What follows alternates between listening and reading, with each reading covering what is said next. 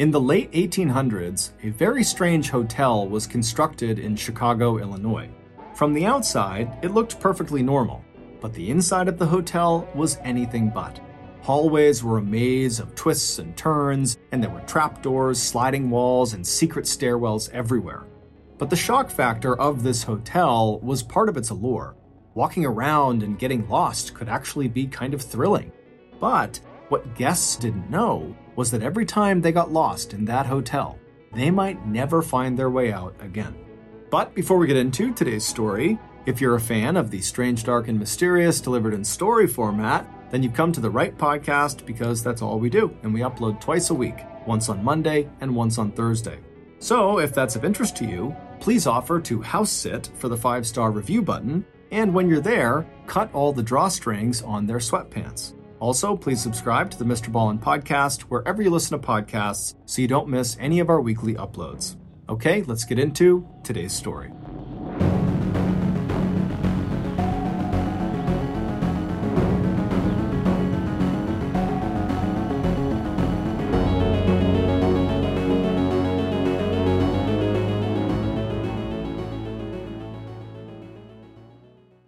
You know when you get cornered by that aunt at a family gathering and you feel like you kind of have to bend the truth? You know, the aunt who asks you, when you're getting married or what's going on with that promotion or why you still haven't moved out of mom and dad's basement, only for her to not really listen to your answer and just basically judge you. While you may have to grin and bear it with your family, you really shouldn't feel that way when you're talking to your doctor.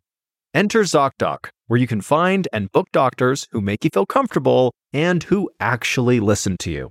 We're talking about tens of thousands of doctors, all with verified patient reviews, so you can make sure you're comfortable before you meet. With ZocDoc, you've got more options than you know. ZocDoc is a free app and website where you can search and compare highly rated in-network doctors near you and instantly book appointments with them online, so no more waiting on hold. You can filter specifically for those who take your insurance, are located near you, and treat basically any condition you're searching for. Go to ZocDoc.com/Mr. Ballin and download the ZocDoc app for free. Then find and book a top-rated doctor today. That's ZocDoc.com/Mr. Ballin. ZocDoc.com/Mr. Ballin. The Angie's List you know and trust is now Angie, and we're so much more than just a list. We still connect you with top local pros and show you ratings and reviews, but now we also let you compare upfront prices on hundreds of projects and book a service instantly. We can even handle the rest of your project from start to finish. So remember, Angie's List is now Angie, and we're here to get your job done right. Get started at Angie.com. That's ANGI, or download the app today. It was the summer of 1888, and the residents of Englewood, Chicago had something new and exciting to talk about. The young, prosperous, and handsome owner of the neighborhood's local pharmacy, who had only arrived in Illinois 3 years earlier, had just bought the big empty lot on the corner of 63rd and Wallace Street. And since then, the owner, 28-year-old Dr. Henry Holmes, had let his many customers know that he was planning to build a grand hotel on that site, the likes of which this village on the south side of the largest Midwestern city in America had never seen before. But some Englewood residents had their doubts. On their way to or from work that July and August, groups of businessmen in black top hats and starched white collars paused at the huge vacant lot, tut-tutting over the cost of building on such marshy land, while sweat-stained day laborers shook their heads over the challenges of sinking a basement and foundation into that soft and shifting ground. But as Dr. Holmes himself looked at that ugly, barren property just across the street from his neat and profitable drugstore, all he felt was thrilled.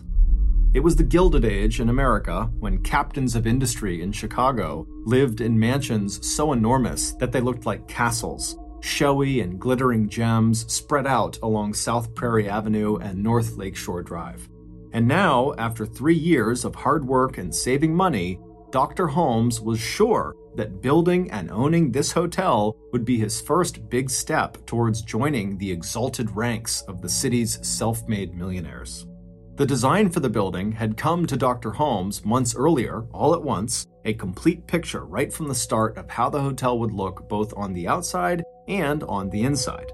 It would be 3 stories high. The first floor would house retail shops. He would sell his current drugstore and open a new one inside of his hotel on the first floor, along with a jewelry store, a restaurant, a barbershop, and a business that would sell the huge glass window panes that were in such high demand for the skyscrapers that were going up all over the heart of Chicago.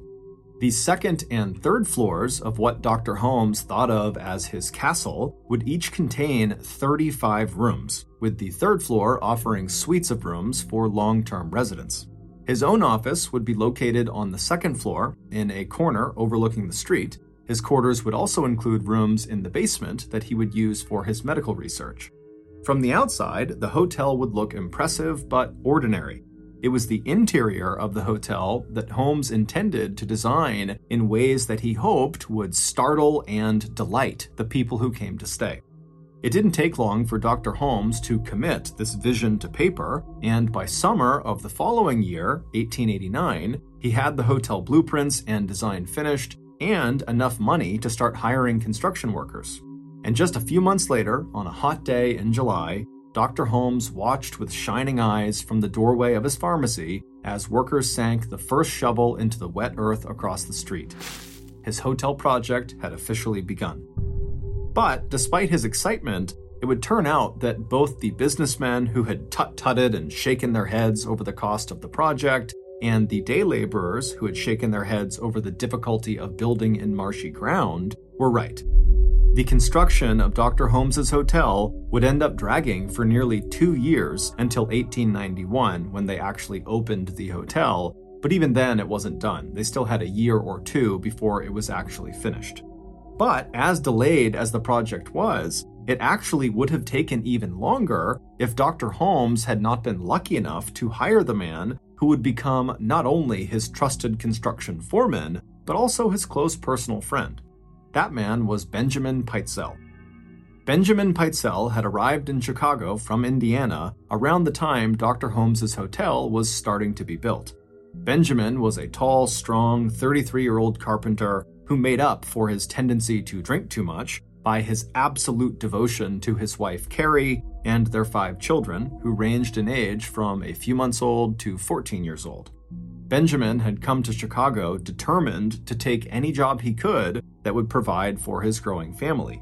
And as he helped his wife and children off the train into Chicago's Grand Depot, he took special care with his 9-year-old daughter Nellie, who had been born with a clubfoot, a birth defect that twisted her foot out of shape and made it difficult for her to walk. Like so many people arriving in Chicago for the first time, the Pitezel family could hardly believe the noise and crowds and the skyscrapers in the center of the city that towered above the streets like the walls of a canyon. Another thing they couldn't believe was the smell from the huge stockyards in South Chicago. It wasn't just the smell of livestock. It was the stink from the slaughterhouses located along the South Side Railroad that made Chicago the meatpacking capital of the United States and the hog butcher for the world. After getting off the train, the older Pitezel children immediately covered their noses, but Benjamin told them that the smell wouldn't be so bad once they hopped aboard the next train that would take them out to the village of Englewood, where he'd heard that a hotel was going up, and the owner always seemed to need more workers, so maybe there was a job for him. It wasn't hard for Benjamin to go to the construction site and locate Dr. Holmes, who was now spending most of his time feeling frustrated by what he saw as the shoddy work done by many of the men he had hired. But few, if any, of the workers that Dr. Holmes had let go and withheld wages from afterwards ever stuck around to complain about it. In fact, a lot of these fired workers actually felt relieved as soon as they were let go, because there was something truly unsettling about the hotel's very unorthodox design.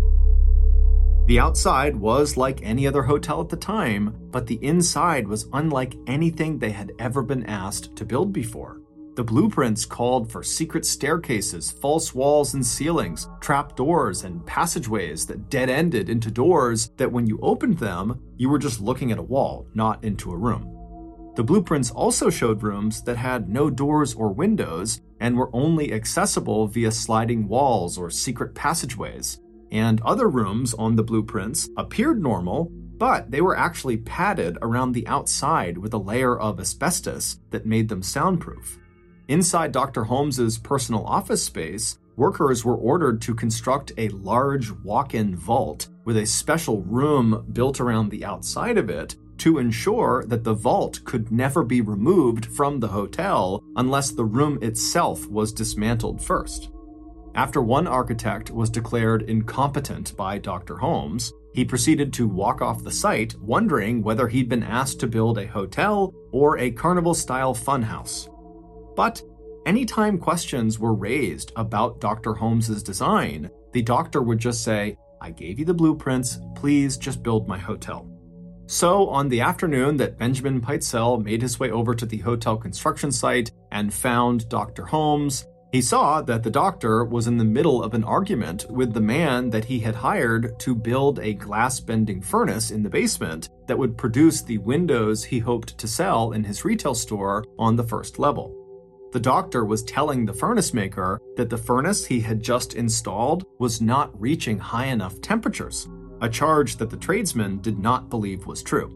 After the furnace maker angrily stalked away, Dr. Holmes turned to Benjamin, who had put on his best suit and brushed off his worn top hat in preparation for what he hoped would turn into a job interview, and Dr. Holmes immediately noted the effort that Benjamin had clearly made in his appearance, and he instantly took a liking to the tall carpenter with the well-defined chin. To Dr. Holmes, Benjamin immediately seemed like the kind of person he needed to help guide this gargantuan construction project to the finish line. Someone who really knew carpentry and who could handle themselves in what the doctor had come to feel was an increasingly hostile worksite. By the end of their initial 15-minute conversation, Dr. Holmes had indeed offered Benjamin a job, and he recommended temporary lodgings in Englewood for Benjamin and his family. Within just a few weeks, Benjamin had stepped into a supervisory role at the construction site, and sure enough, under his direction, both the quality and pace of work picked up dramatically. And while this was certainly very exciting for Dr. Holmes, it was nothing compared to the excitement he felt in early 1890 when he realized his investment into this hotel was about to pay off big time.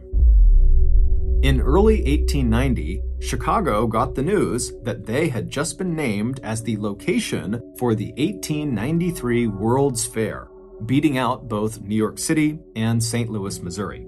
Chicago politicians and the team of architects who would design the buildings and exhibits for the extravaganza were already estimating that the massive event would attract at least 25 million visitors to the so-called Windy City, a nickname that Chicago had just earned, not for the cold breeze that blew off of nearby Lake Michigan, but because of all the windy talk by Chicago politicians who had assured the World Fair Selection Committee that their upstart city in the Midwest could throw a party like no one on earth had ever seen before.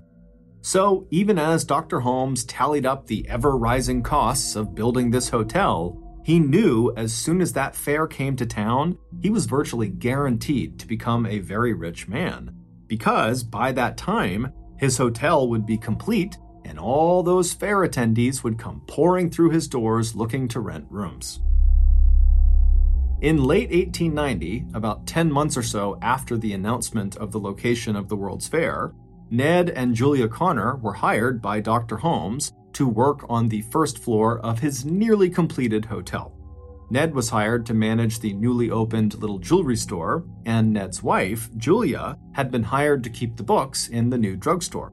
And if that wasn't good news enough for the couple, the doctor had also offered them, along with their 8-year-old daughter Pearl, free room and board on the second floor of the hotel until the parents earned enough money to buy or rent a place of their own. While Ned was a fairly average man who admired the ambitions of other men more than pursuing any big dreams himself, his wife, Julia, was a 6-foot-tall beauty who was often annoyed by her husband's timidity. Back in Iowa, their lives had been quiet and predictable.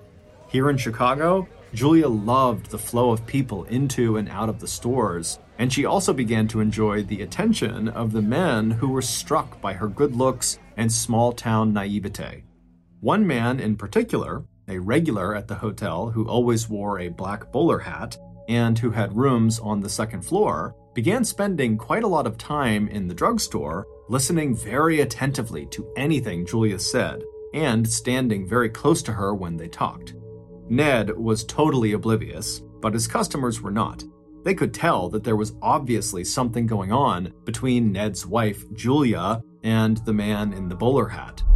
A visit from Ned's sister, Gertrude, warmed the increasingly chilly atmosphere that had settled over the room where Ned and Pearl and Julia lived. But not long into what was supposed to be an extended stay, Gertrude suddenly cut her visit short.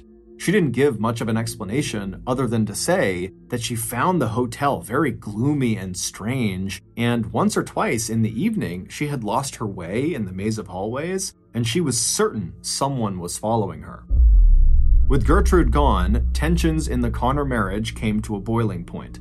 Ned didn't know what was wrong with his wife, but it was clear she wanted nothing more to do with him. In the summer of 1891, when he finally threatened to leave her if things did not improve, her answer was immediate and final. Our separation can't happen soon enough. A few months after that, in November of 1891, Julia told the man in the bowler hat, who had gone from just paying close attention to her to sharing her bed, that she was pregnant. The man instantly agreed to marry her, but he had one very specific condition for marriage. Julia agreed to his terms, and after that, they set a date of Christmas Eve to actually perform this very specific thing that the man in the bowler hat required in order to marry her. On Christmas Eve, December 24th, Julia tucked her 8-year-old daughter Pearl into bed. Pearl had missed her father terribly of late, but she was very excited about the presents that might be waiting for her tomorrow under the tree. After Pearl had fallen asleep, Julia left the room and quietly made her way down the dim hotel hallway to a suite of rooms where some of her friends lived. It was Mr. and Mrs. Crow, who were long-term hotel guests. The couple would be leaving the next morning to spend Christmas with their relatives, but Mrs. Crow had invited Julia to decorate a tree in the Crow's apartment for Pearl to enjoy the next day. While they hung ornaments, Julia chatted excitedly about Christmas and about her plans to go to Davenport, Iowa soon with Pearl for the wedding of Julia's older sister. The next morning, Mrs. Crow and her husband got up early and waited by the door patiently for Julia and Pearl to arrive at their apartment. Their plan was to let them in and chat with them for a few minutes and wish them a Merry Christmas before they left for their own Christmas celebration. But Julia and Pearl never arrived, and when Mrs. Crow went down the hallway to knock on Julia's door, there was no answer. Around the same time, while Dr. Holmes was on Christmas vacation himself, he started to receive a number of letters from parents and relatives of women who had vanished. In all of these letters, these heartbroken parents, sisters, and brothers would say that their missing loved one had mentioned being in Englewood, Chicago before they went missing, and so could Dr. Holmes check to see if maybe they were at his hotel or if they had been there recently. Dr. Holmes was alarmed and kind of overwhelmed by these letters, and so he decided to just put them in his desk until he got back to work after the holiday. And when the holiday was over and he did go back to work at the hotel, before he could even begin to dive into these letters, Mrs. Crow approached him and asked him if he knew where his employee, Julia Connor, and her daughter Pearl were, as they still had not been seen or heard from since Christmas Eve. When Dr. Holmes asked his janitor to check on Julia's room, the room looked as though Julia and Pearl had simply gotten up and walked out the door, intending to return at any moment, but obviously they hadn't. As strange as this was, Dr. Holmes knew Julia's marriage had collapsed and that she was trying to plan a trip back to Iowa with her daughter to see family, and so he told Mrs. Crow that Julia and Pearl must have just decided to go to Iowa early. Mrs. Crow was not entirely sold because the whole thing seemed very strange, but she accepted the answer and walked away. After that, Dr. Holmes would spend some time looking into those letters about the other missing women, and he would send some follow-up responses to the family members and friends who had written him, mostly just saying that yes, some of these women had been at his hotel, but he really didn't know what happened to them after they left. Eventually, after looking at so many letters, Dr. Holmes decided that, these missing people were really not his responsibility, and so he kind of just stopped writing back. A few months later, in the spring of 1892, a few weeks before the scheduled start of construction of the Chicago World's Fair, Dr. Holmes hired another bookkeeper to replace Julia, who was still gone. The replacement bookkeeper was a 24-year-old friendly young woman named Emmeline Cigrand. She was from Indiana, and she had the lightest color blonde hair Dr. Holmes had ever seen. She was excited at the prospect of working right next to the World's Fair, and she'd brought her life savings with her, $800, which today would be worth more than $26,000. Emmeline rented rooms in a boarding house near the hotel, and it wasn't long after starting her job at the hotel before Emmeline, too, had bumped into the handsome fellow who had earlier won the heart of Julia Connor, the man in the bowler hat. Soon, Emmeline and this man were spending as much time together as they could.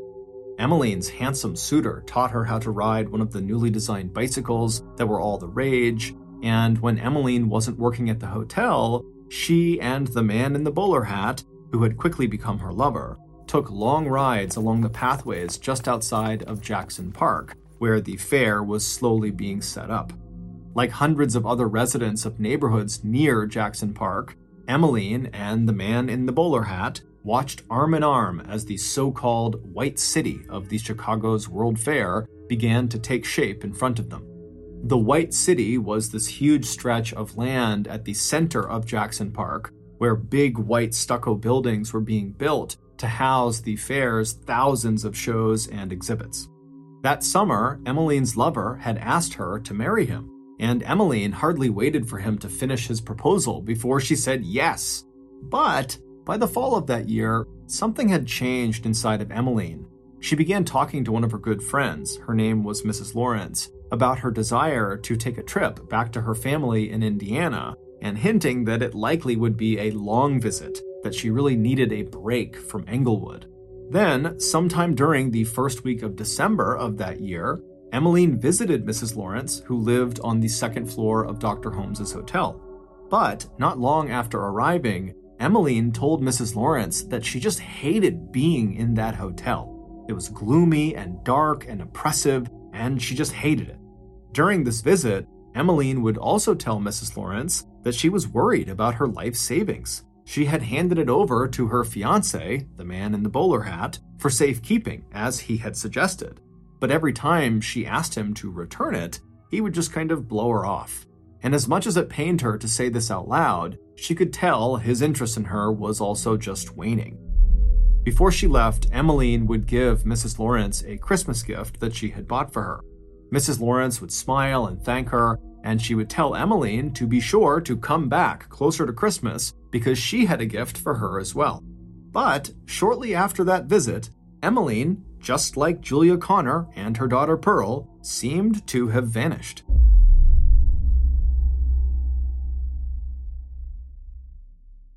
This episode is brought to you in part by June's Journey. Picture it, the glamour of the roaring 20s, wrapped in a mystery that only you can solve. Dive into June Parker's captivating quest to uncover scandalous family secrets. With your keen eye for detail, find hidden clues and solve mind-boggling puzzles. It's all about observation, intrigue, and drama. But beware. Each clue leads deeper into a thrilling storyline filled with danger and romance. June needs your help, detective. Download June's Journey for free today on iOS and Android. Your adventure awaits. This episode is brought in part to you by Audible, your go-to destination for thrilling audio entertainment.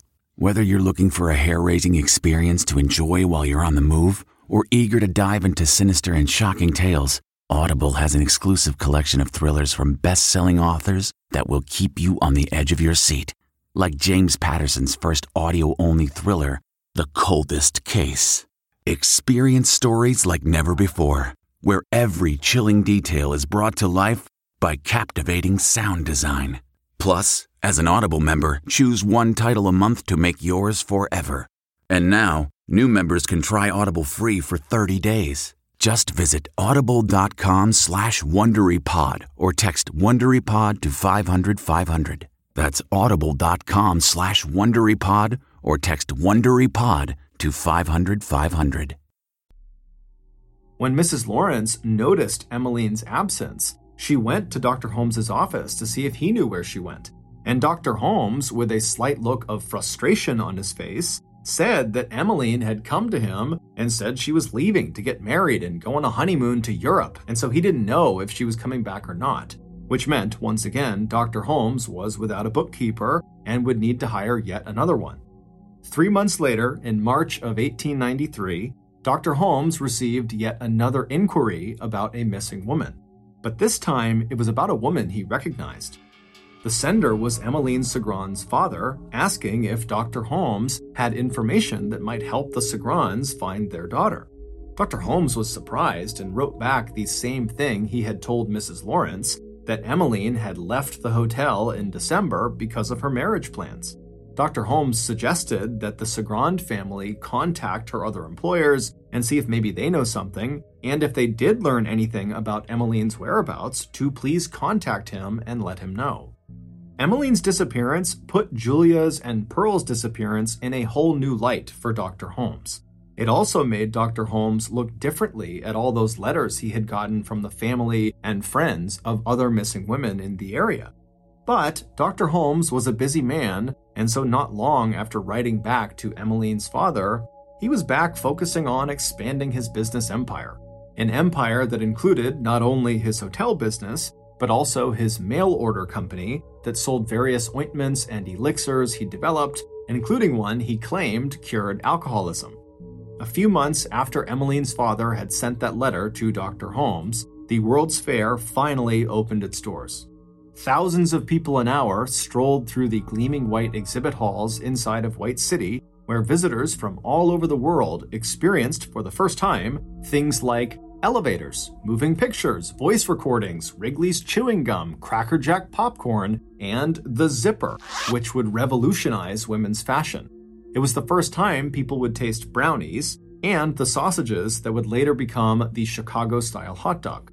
38,000 people a day rode on the world's first Ferris wheel, which was more than 25 stories tall and equipped with compartments that looked like rail cars and that held up to 60 people each. There was one man in particular who seemed to attend the fair every night, and that was the man in the bowler hat. He was handsome and refined looking, and he smiled at all the ladies, buying them cold dishes of ice cream while they watched the incredibly popular Wild West show put on by the famous frontiersman Wild Bill Cody.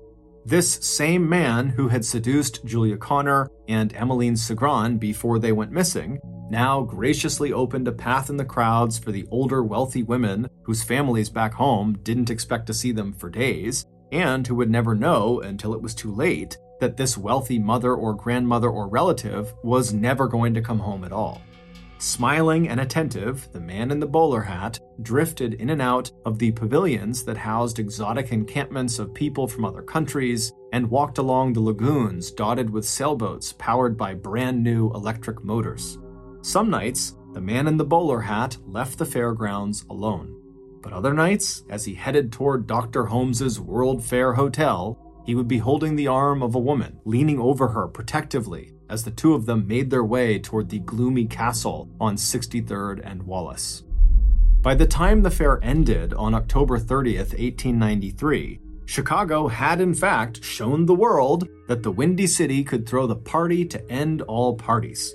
The fair wound up breaking all sorts of attendance records, with a staggering 27 million people passing through their gates into the White City, which now stood empty and abandoned inside of Jackson Park. But as successful as the fair had been, it also had a dark side. During the fair, 12 firefighters had died trying to put out a blaze that burned down the Hall of Electricity. The mayor of Chicago, who was scheduled to be a part of the fair's closing ceremonies, was assassinated in his home just 2 days prior by a disgruntled and mentally ill voter. And police and private detective agencies were getting flooded with more and more reports of missing men and women, people who had left homes far away to see the wonders of the world at this fair, and then were never seen again. But with a homicide rate of 4 murders a day in Chicago at the time, police were so overwhelmed by violent crimes that only a very small handful of these missing persons reports got any attention. As for Dr. Holmes, the fair had indeed made him a rich man, but it was bittersweet. Julia and her daughter Pearl were still missing, as was Emmeline, and many of the other missing people in the city had stayed at his hotel before they vanished. This, of course, caused Dr. Holmes a considerable amount of distress, but fortunately, during the fair, Dr. Holmes had met someone, and now, when he was with her, whatever stress he had just seemed to melt away. Her name was Georgiana Yoke. She was 23, small, blonde, and had large blue eyes and a sharp mind. Together, they had wandered the fairgrounds, riding the Ferris wheel and quickly falling in love. By the time the fair ended, they had gotten married. And then, not long after that, with his wife's encouragement, Dr. Holmes decided that as much as he wanted to help all of these families and people who kept writing to him about their missing loved ones, he simply couldn't. He didn't have any answers to give them. And so, from then on, he simply began tucking the new letters he would receive every week into his desk drawer, and then he just did his best to keep going forward in his own life, assuming that the police would handle all of these missing people. But, as Dr. Holmes would eventually learn, no matter what he did or where he went, he would forever be tied to those missing people, because before those people vanished, they encountered the monster that roamed the halls of his hotel, the man in the bowler hat. After the World's Fair ended, Dr. Holmes decided he needed to pursue a new business opportunity, and the idea he thought of was one that he had come up with years earlier when he was a medical student at Michigan University.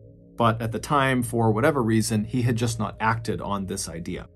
The idea was a little complicated, but the payoff could be huge. However, in order to make it work, the doctor needed a very trustworthy partner. So, late in the summer of 1894, roughly 8 months after the World's Fair had ended, Dr. Holmes looked up his good old trusty hotel construction foreman and close friend, Benjamin Pitezel, who was now living in St. Louis with his wife and children. Benjamin's drinking had only gotten worse over the years, and after finishing up the hotel project, he had struggled to make ends meet financially. So, after hearing Dr. Holmes's pitch about this new business idea, even though it required Ben to move away from his wife and kids temporarily to Philadelphia, Pennsylvania, something he really didn't want to do, and even though the plan seemed very risky, Ben ultimately agreed to do it. As for Benjamin's wife, Carrie, she was not thrilled at the idea of her husband being gone for an extended period of time, but like her husband, she trusted Dr. Holmes's business instincts. And just the year before, Dr. Holmes had actually paid out of pocket for Ben to get a life insurance policy worth $10,000, which is approximately $350,000 by today's standards. And as morbid as it was, the thought of that life insurance policy eased the anxiety Carrie felt about her husband temporarily relocating, because if something happened to him, their family would be okay, at least financially. So eventually, Carrie would give the plan her blessing. On the face of it, their plan was simple. Ben would rent office space in Philadelphia and get set up as a patent investor, someone who evaluates the potential success of newly patented inventions and invests money in the ones that look like they have good earning potential. With his knack for gadgets and machinery, all Ben really had to do was identify a couple of good money-making prospects. And then from there, Dr. Holmes would handle the rest. By August of 1894, Benjamin had arrived in Philadelphia and had found a small office with an upstairs set of bedrooms. In the downstairs office window, anyone who was walking by could see a new, neatly lettered sign that read "Patents Bought and Sold." Ben didn't have to wait very long before he had his first customer. It was a young carpenter whose invention for improving the production and quality of handsaws was promising enough that Ben scheduled a second meeting with him for the following week. But when the young man came back the following week to the patent office on Tuesday, September 4th, Benjamin was nowhere to be found. After waiting nearly an hour downstairs, the young man began calling out for Benjamin, but there was no answer. So the young man decided to go investigate. He stood up from the chair he was in and walked around the desk toward the back door of the office that led to a set of creaky stairs. He took those stairs up to the second floor, and as he turned down the short upstairs hallway toward a partially opened door, the young man suddenly stopped. There was this horrible smell in the air. He clapped his hand over his mouth and his nose, and with a terrible sense of dread, he walked forward and then pushed that partially open door all the way open. A minute later, gagging at what he had just seen, the young man was back out on the street. He ran to a nearby drugstore and he told the store owner that something terrible had just happened inside of the new patent investment office a few doors down. A few minutes later, the young man and that shop owner were looking down at the bloated and putrefying corpse of Benjamin Pitezel. Ben was lying on his back on the floor, baking in the hot sunlight that was beating into the room through the glass of the closed window nearby. His hair and part of his face had been badly burned. His tongue was swollen and stuck out of his mouth. Also, draining out of his mouth was a stream of strange-looking red fluid. Just from the looks of it, it seemed fairly obvious that Benjamin had been dead at least for a couple of days. On the floor near Benjamin's body, there was a broken smoking pipe, a match, and a broken glass jar that had contained benzene, a highly flammable liquid that Ben had apparently been mixing with other acids to make a washing powder.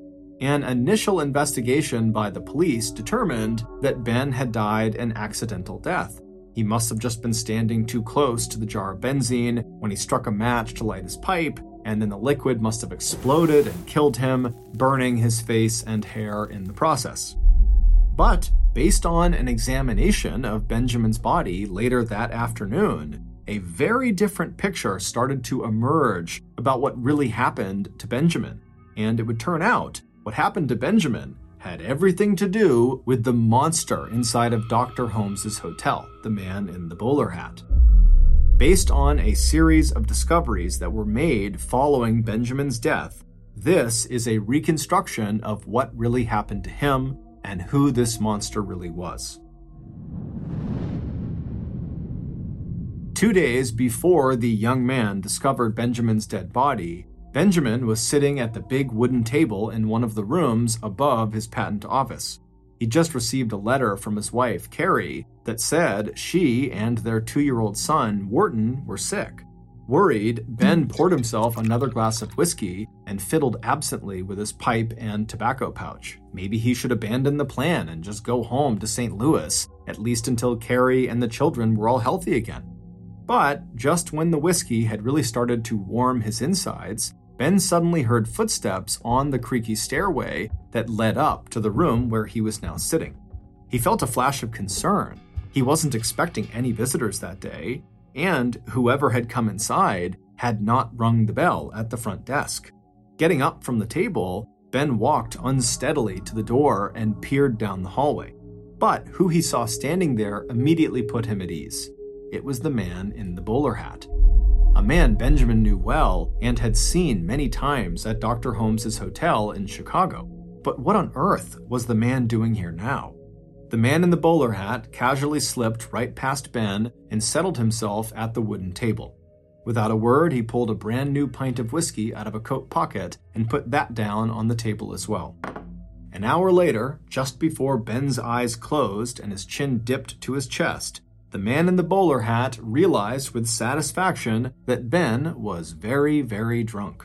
Once he was sure Ben was asleep, the man in the bowler hat pulled a small bottle of chloroform from another coat pocket, along with a big square of clean white cloth. The man tipped the contents of the bottle onto the cloth. Then, standing up and walking over to Ben, the man in the bowler hat pressed the cloth over Ben's mouth and nose. In low doses, chloroform can dull the sensation of pain. In high doses, when inhaled or swallowed, it can be deadly. The man in the bowler hat repeated the sequence several times, gradually upping the amount of chloroform he was administering to his victim. The man did not rush. He enjoyed feeling the slight jerk every time he pressed the cloth against Ben's face. Once the man was sure that Ben was dead, or at least close to it, he pulled Ben's body onto the floor on his back and then poured another 2 ounces of the chloroform straight down Ben's throat, pressing down on Ben's chest at regular intervals to ensure that the drug made its way into Ben's stomach. Once he was satisfied that Ben was dead, the man in the bowler hat carefully arranged the scene so it would look like an accident, and just before he left, he set fire to Ben's hair and coaxed the flame down along the skin of Ben's face. But it would turn out the killer made a huge miscalculation, because the doctors at the morgue who would examine Benjamin's body just hours after it was discovered 2 days later on September 4th, they would find evidence that Ben's death was not an accident. That red fluid they saw draining out of the side of Ben's mouth was apparently a telltale sign that large amounts of chloroform had been forced into his stomach. It would turn out Benjamin was not the man in the bowler hat's first murder victim. Many of the missing people back in Chicago, including Julia Connor, her daughter Pearl, and Emmeline Segrand, whose heartbroken families and friends had written letters to Dr. Holmes asking for his help, had been lured into Dr. Holmes's hotel by this man in the bowler hat where he would kill them. And to everyone's shock, the man in the bowler hat was none other than Dr. Holmes himself. But as shocking as that was, it was nothing compared to the horrific details of the crimes Dr. Holmes committed. The tip that broke the case wide open and revealed Dr. Holmes's killing spree came from a fellow criminal who had met Dr. Holmes in St. Louis, Missouri. In exchange for the name of a shady attorney who could help Holmes set up the patent office in Philadelphia, Holmes had revealed every detail of the intricate insurance scam he was going to pull off with Benjamin, and he promised this criminal a cut of the profits. According to the plan, Benjamin would arrive in Philadelphia, and once he was all set up as a patent investor, he and Holmes would fake Ben's death and then collect on Ben's life insurance policy, the one that Dr. Holmes had bought for him. And the way they had planned to fake his death was relatively simple. The doctor would substitute a badly decomposed and seemingly unidentifiable dead body from the morgue right in the back of the patent office, and then when the body was discovered, the doctor and Ben's wife Carrie would both claim that the body was that of Benjamin Pitezel, and then the Pitezels and Dr. Holmes would split the huge payout from the life insurance policy 50-50. Except that Dr. Holmes never had any intention of splitting that payout with anyone. Instead, immediately after Dr. Holmes had actually killed his close friend Ben, Dr. Holmes had returned to St. Louis and told Ben's wife Carrie that her husband was alive and well, the plan was going exactly as it should, but Ben would need to stay out of town for a while since people couldn't know he was actually alive. However, Dr. Holmes told Carrie that he knew where Benjamin was and that Benjamin really wanted to see his kids. And so Carrie agreed to let her 13-year-old Alice, 11-year-old Nellie, and 8-year-old Howard go with Dr. Holmes to go see their father for a little while. And Carrie said she would join them all as soon as she and her other kids were well again. In reality, what Dr. Holmes had done was kidnap the 3 Pitezel children. He took them away from their mother so he could hold them hostage while he forced her to give him more and more of her share of the insurance money.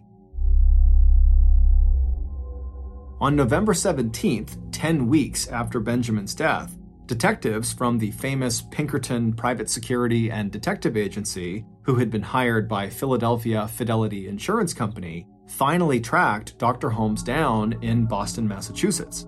They immediately arrested him, and even though they totally suspected he had killed Benjamin, they didn't have proof, so they could only charge him with fraud, and then they sent him to Philadelphia to stand trial. But it wasn't the fraud charges that would grip the world's attention. It was the fact that 3 of the Pitezel children were still missing, and the last time anyone had seen them, they were with the man suspected of killing their father. And when Dr. Holmes and Ben's wife Carrie both appeared in court in Philadelphia to face these fraud charges, the stricken mother could not have cared less about the money. She had only one question for the police and for Dr. Holmes and for all of America. Where are my children? It was a question that would become banner headlines across the country. It would also become an absolute obsession for one Philadelphia detective named Frank Geyser, who was determined to find the answer. Throughout the summer of 1895, everyone in the country held their breath as they followed the path of Detective Geyser as he crisscrossed the United States and Canada looking for the missing Pitezel children. Using letters that little Alice and Nellie had written to their mother over the weeks they were dragged from place to place by their captor, Dr. Holmes, Detective Geyser would eventually make 3 heartbreaking discoveries. Dr. Holmes, of course, never actually sent these letters the girls had written, in which they had named and described different places they were staying, and they had begged their mother to come get them or at least write back to them. Instead, Dr. Holmes kept their letters in a metal box that police would find among his possessions. On July 15th, buried in the backyard of a charming little house that Dr. Holmes had rented back in October of the previous year, Detective Frank Geyser found the bodies of the 2 Pitezel sisters. Alice and Nellie had been forced by Dr. Holmes to climb inside of a trunk together where they were gassed to death. The doctor then dragged their small bodies outside and tossed them into a shallow grave.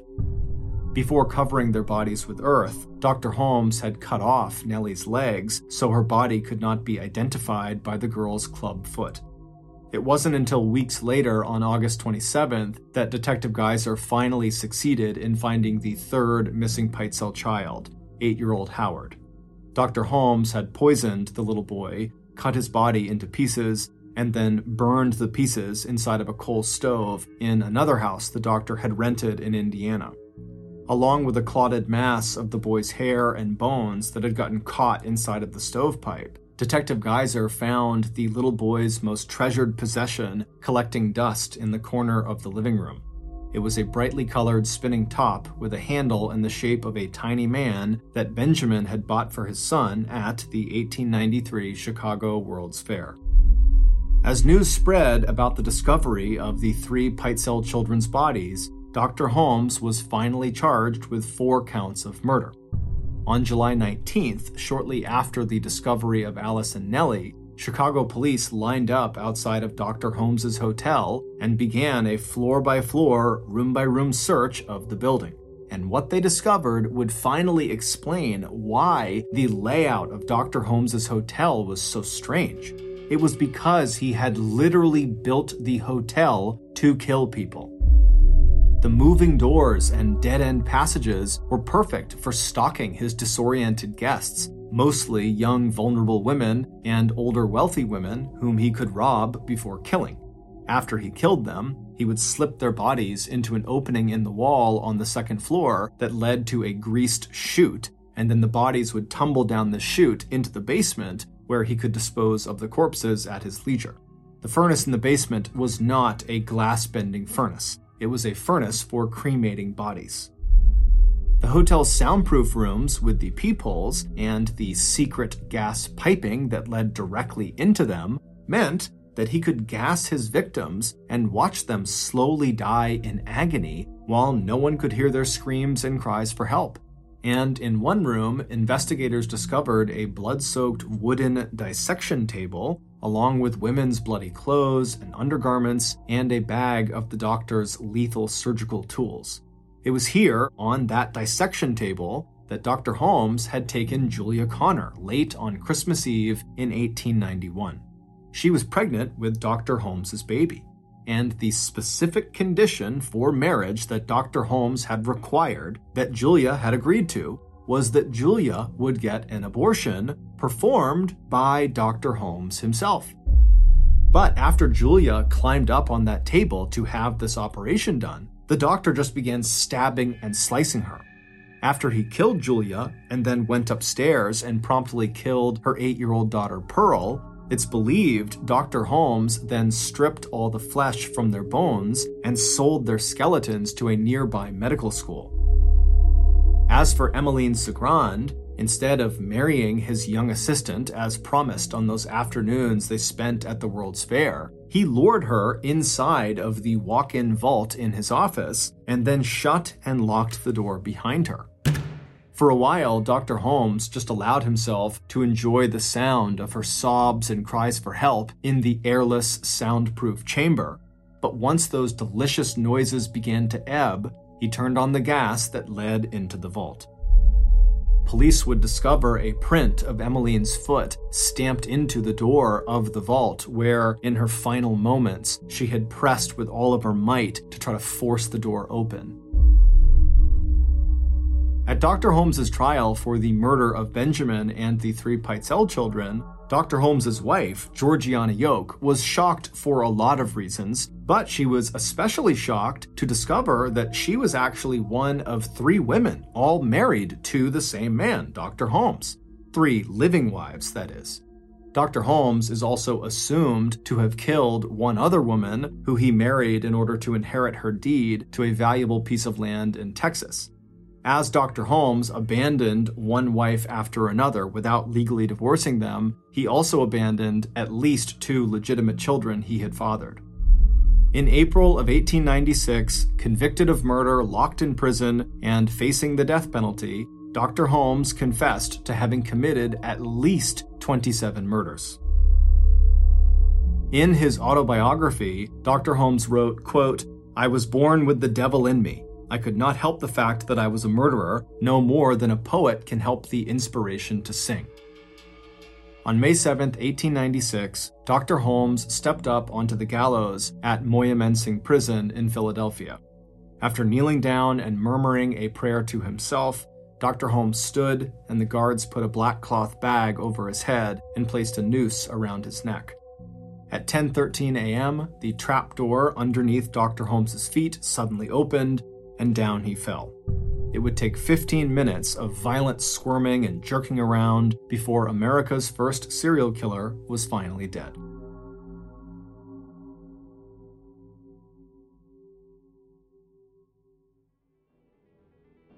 Thank you for listening to the Mr. Ballin podcast. If you got something out of this episode and you haven't done this already, please offer to house sit for the 5-star review button, and when you're there, cut all the drawstrings on their sweatpants. Also, please subscribe to the Mr. Ballin podcast on Spotify, Apple Podcasts, Amazon, Google, and anywhere else you get your podcasts. This podcast airs every Monday and Thursday morning, but in the meantime, you can always watch one of the hundreds of stories we have posted on our YouTube channel, which is just called Mr. Ballin. We now have a registered 501c3 charitable organization called the Mr. Ballin Foundation that makes it as easy as possible for you to join me, my family, and my team in supporting those whose lives have been most impacted by violent and heinous crimes. Monthly donors to the Mr. Ballin Foundation Honor Them Society will receive free gifts and exclusive invites to special live events. But the real reward is helping to create a new ending to the story for victims of violent crime. Go to MrBallin.Foundation and click Get Involved to join the Honor Them Society today. If you want to get in touch with me, please follow me on any major social media platform and then send me a direct message. My username is just @MrBallin, and I really do read the majority of my DMs. Lastly, we have some really cool merchandise, so head on over to shopmrballin.com to have a look. So that's going to do it. I really appreciate your support. Until next time, see ya.